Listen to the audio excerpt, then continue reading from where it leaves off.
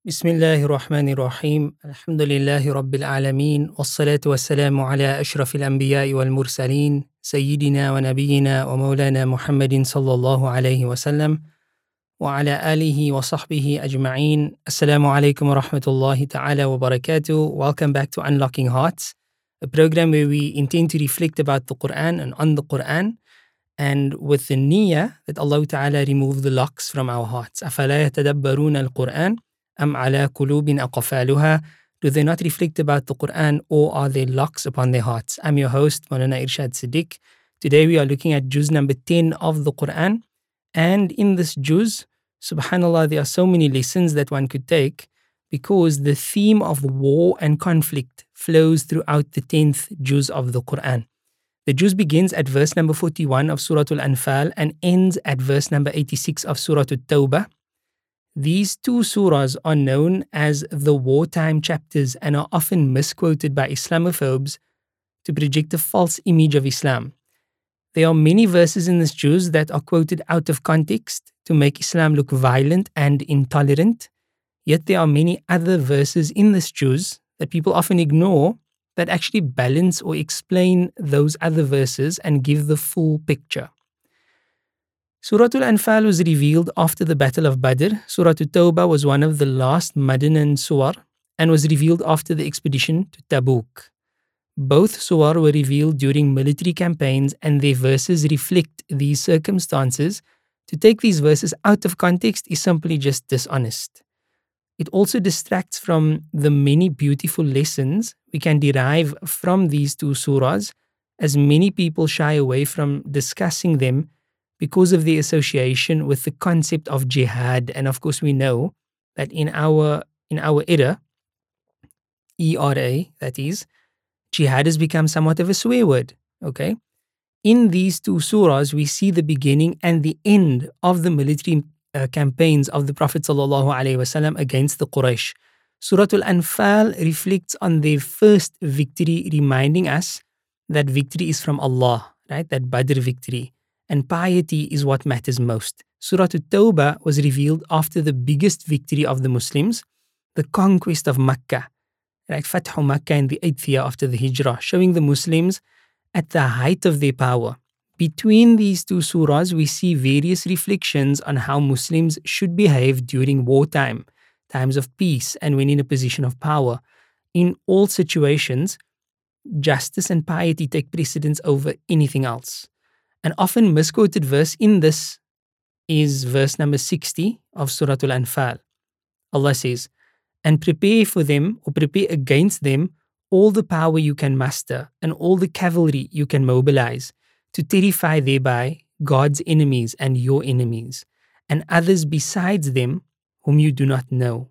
But God, or Allah, knows them. Whatever you spend in God's way will be repaid to you in full, and you will not be wronged." This verse is often portrayed as promoting violence against innocent civilians. Yet, its context clearly shows otherwise. The verse promotes the importance of the Muslim nation having a strong military presence so that it is not a target of tyrants and enemies. The goal is to avoid war by establishing a position of power. The following verse helps us to understand its proper context. If they incline towards peace, then incline towards it. فَجْنَحْ لَهَا. In fact, the word incline here in Arabic is so powerful because it's the same word used for wing. Janah. And Allah says, incline towards it, lower your wing, and, incline towards peace in that sense. And put your trust in God. He is the hearer, the knower.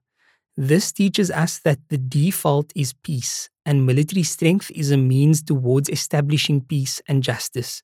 Another important verse in the surah is verse number 70, which was revealed about the uncle of the Prophet ﷺ, Sayyidina Abbas radiallahu ta'ala anhu. Allah says, "If God finds any good in your hearts, He will give you better than what was taken from you, and He will forgive you. Allah is forgiving. Allah is merciful." Abbas was forced to fight the Muslims at Badr, but he just stood there and allowed himself to be captured. He was captured by Abu Yusuf as-Sulami, a smaller man who tied him up, and he was assisted by an angel in capturing Abbas. Allah wanted Abbas captured early so he was not killed. And it was painful for the Prophet ﷺ and his companions to see their loved ones as their captives. The Prophet ﷺ gave concessions to his uncle, and out of justice, any concessions he gave to Abbas, he gave to all the captives. He even started new methods of ransom, including teaching people in exchange for freedom. The Prophet ﷺ asked Abbas to ransom himself, and he said that he did not have any money. So the Prophet ﷺ told him about some money only he and his wife knew about. So Abbas immediately realized that he was in fact a true prophet. And some narrators claim that he accepted Islam then. This verse was revealed, then promising goodness in both worlds to Abbas and those like him after paying that ransom. Abbas grew wealthier every day and never lost wealth again. Surah At-Tawbah was revealed around the time of the expedition to Tabuk. This was in the 9th year after the Hijrah, and it reflects the various political events that took place that year.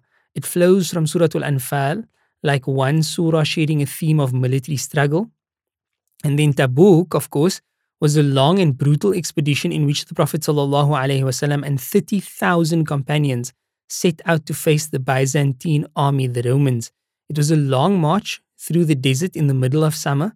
Leaving Medina for this expedition was a test in and of itself. And there's the story of how 3 Sahaba actually procrastinated in going to this particular expedition and eventually didn't go at all. And also the story of their tawbah and how difficult it was for them to actually, overcome this. That's a very beautiful story to reflect on as well. The Prophet ﷺ returned home with a strong psychological victory, but the event had exposed the hypocrites and those inclined to this world. The surah also reflects on other events that took place that year, including the Battle of Hunayn. Now, Hunayn is one of the 2 battles mentioned in the Quran by name. The other is Badr. And it's interesting because these 2 battles are kind of like on the opposite ends of the spectrum. Allah reminds us that victory is not linked to numbers. So in Badr, the believers were outnumbered tremendously, but they were victorious. And in Hunayn, the believers outnumbered the enemies tremendously, but they didn't win. They actually failed. So don't rely on the numbers. Don't look at numbers and think that success is linked to that. It's not about how many musallis are in the masjid or how many people are listening to your nasiha or how many hearts your message is going to reach. It's rather the intention, the sincerity in that intention, and that we do it for the sake of Allah subhanahu wa ta'ala. So they faced an initial setback at Hunayn, but eventually they were victorious after remembering that victory is from Allah. And then about this, Allah Ta'ala says in the Quran, and this is the verse we are really selecting for today, لَقَدْ نَصَرَكُمُ اللَّهُ فِي مَوَاطِنَ كَثِيرَةٍ وَيَوْمَ حُنَيْنٍ إِذْ أَعْجَبَتْكُمْ كَثْرَتُكُمْ فَلَمْ تُغْنِ عَنْكُمْ شَيْئًا وَضَاقَتْ عَلَيْكُمُ الْأَرْضُ بِمَا رَحُبَتْ ثُمَّ وَلَّيْتُمْ مُدْبِرِينَ. Verse number 25, Allah Ta'ala says, indeed Allah has given you believers, many victories on many battlefields, even at the battle of Hunayn, when you took your pride from your numbers, right? إِذْ أَعْجَبَتْكُمْ, when impressed you, كَثْرَتُكُمْ, your abundance, your many numbers in the battlefield impressed you. فَلَمْ تُغْنِ عَنْكُمْ شَيْئًا, but Allah taught you a lesson in that your numbers didn't make you instantaneously victorious as you may have thought. وَضَاقَتْ عَلَيْكُمُ الْأَرْضُ بِمَا رَحُبَتْ, and the earth actually became very constricted upon you despite its vastness. ثُمَّ وَلَّيْتُمْ مُدْبِرِينَ, and you had to turn back in retreat. And of course there's quite a beautiful story about the Prophet ﷺ and a recent convert to Islam who was a family member of the Prophet ﷺ. Please do read that story. It's very, very beautiful. And how the Prophet ﷺ stood and, only a few Sahaba remained with him and others retreated. This teaches us a very important lesson in life as well. Don't let the material means fool you into thinking that automatically you are going to be successful because you've got the money or you've got the numbers or any other thing that is material. Know that the actual success and the actual doer, the musabbibul asbab, the cause of causes, is Allah subhanahu wa ta'ala. And keep your faith with Him, keep your faith in Him, and He will make you victorious. With the means, without the means, even against the means. As our brethren in the Tablighi Jamaat always say, and this is so very true. Right? Yes, Allah subhanahu wa ta'ala generally works within the means of this world because that is sunnatullahi fil ard, the way of God in the land. But that doesn't restrict Allah at all. Allah subhanahu wa ta'ala can work with the means if He so chooses, but He can also work without the means. He can also work against the means. Keep your faith where it really matters. Throughout the surah, we are reminded that victory is from Allah and only He can assist us. We are reminded about the difficult migration journey and how Allah protected the Prophet sallallahu alaihi wasallam and Sayyidina Abu Bakr as-Siddiq radiallahu ta'ala anhu in the cave during this journey. The surah provides a powerful example of true belief in the person of Abu Bakr radiallahu ta'ala anhu and contrasts that with the weakness of the hypocrites who tried to cause multiple problems that year. And of course, there are many examples of this in the particular surah as well. Surah At-Tawbah continues into the next juz and continues to contrast the qualities of the believers with those of the hypocrites, showing us both the path to righteousness and the paths of misguidance. A teacher of mine, Maulana Ali Gauda, Hafidhahullah, may Allah grant him a long life with khair and barakah, he mentioned always that if you are going through a difficulty or you're experiencing a tough time in life, it's a very beneficial exercise to read and reflect on the lessons contained within Surah At-Tawbah, because what it would do on a very plain level is to contextualize your difficulty in the light of the bigger picture. Often we can lose touch with the bigger picture and we see our problems, we see nothing else but our problems, and then automatically we assume that we only have problems. But when you read the Quran and we see the way in which Allah consoles His prophets and messengers and the way Allah consoles us through their stories and through other lessons in the Quran, we really come to see that our problems are not really problems at all. And with that we turn and we make dua to Allah subhanahu wa ta'ala. O Allah, O Master of the Day of Judgment, our Lord, our Nourisher, our Creator, our Sustainer, O He who is only one, who has no partners, no sons, no fathers. Ya Rabbal Alameen, Creator of everything in existence, we beg of you to send the choicest peace, blessings and salutations upon our beloved Messenger Nabi Muhammad sallallahu alaihi wasallam, upon his family, upon his friends, and upon all of those who follow in their footsteps until the end of time. Ya Allah, make us of those. O Allah, we pray to you, Ya Rabbal Alameen, that you inspire us with everything that we need in order to make this Ramadan successful. We beg of you to turn our Ramadan into that which is successful in your eyes, Ya Allah. Ya Allah, we ask that you make our Ramadan the best Ramadan of our lives, and that it be enough to enter us forever into Jannah and to save us from the fires of Jahannam. Ya Rabbal Alameen, as we completed, or as we are about to complete, the first period of the month of Ramadan, we beg that all of that which we managed to do by your mercy be accepted from us, and we ask your forgiveness for our neglect and our laziness in that regard. Ya Rabb, we ask that you take our short and our imperfect deeds with your perfect rahmah, and you accept it from us and you allow it to flow right the way through Jannatul Firdaus. Ameen ya Rabbal Alameen.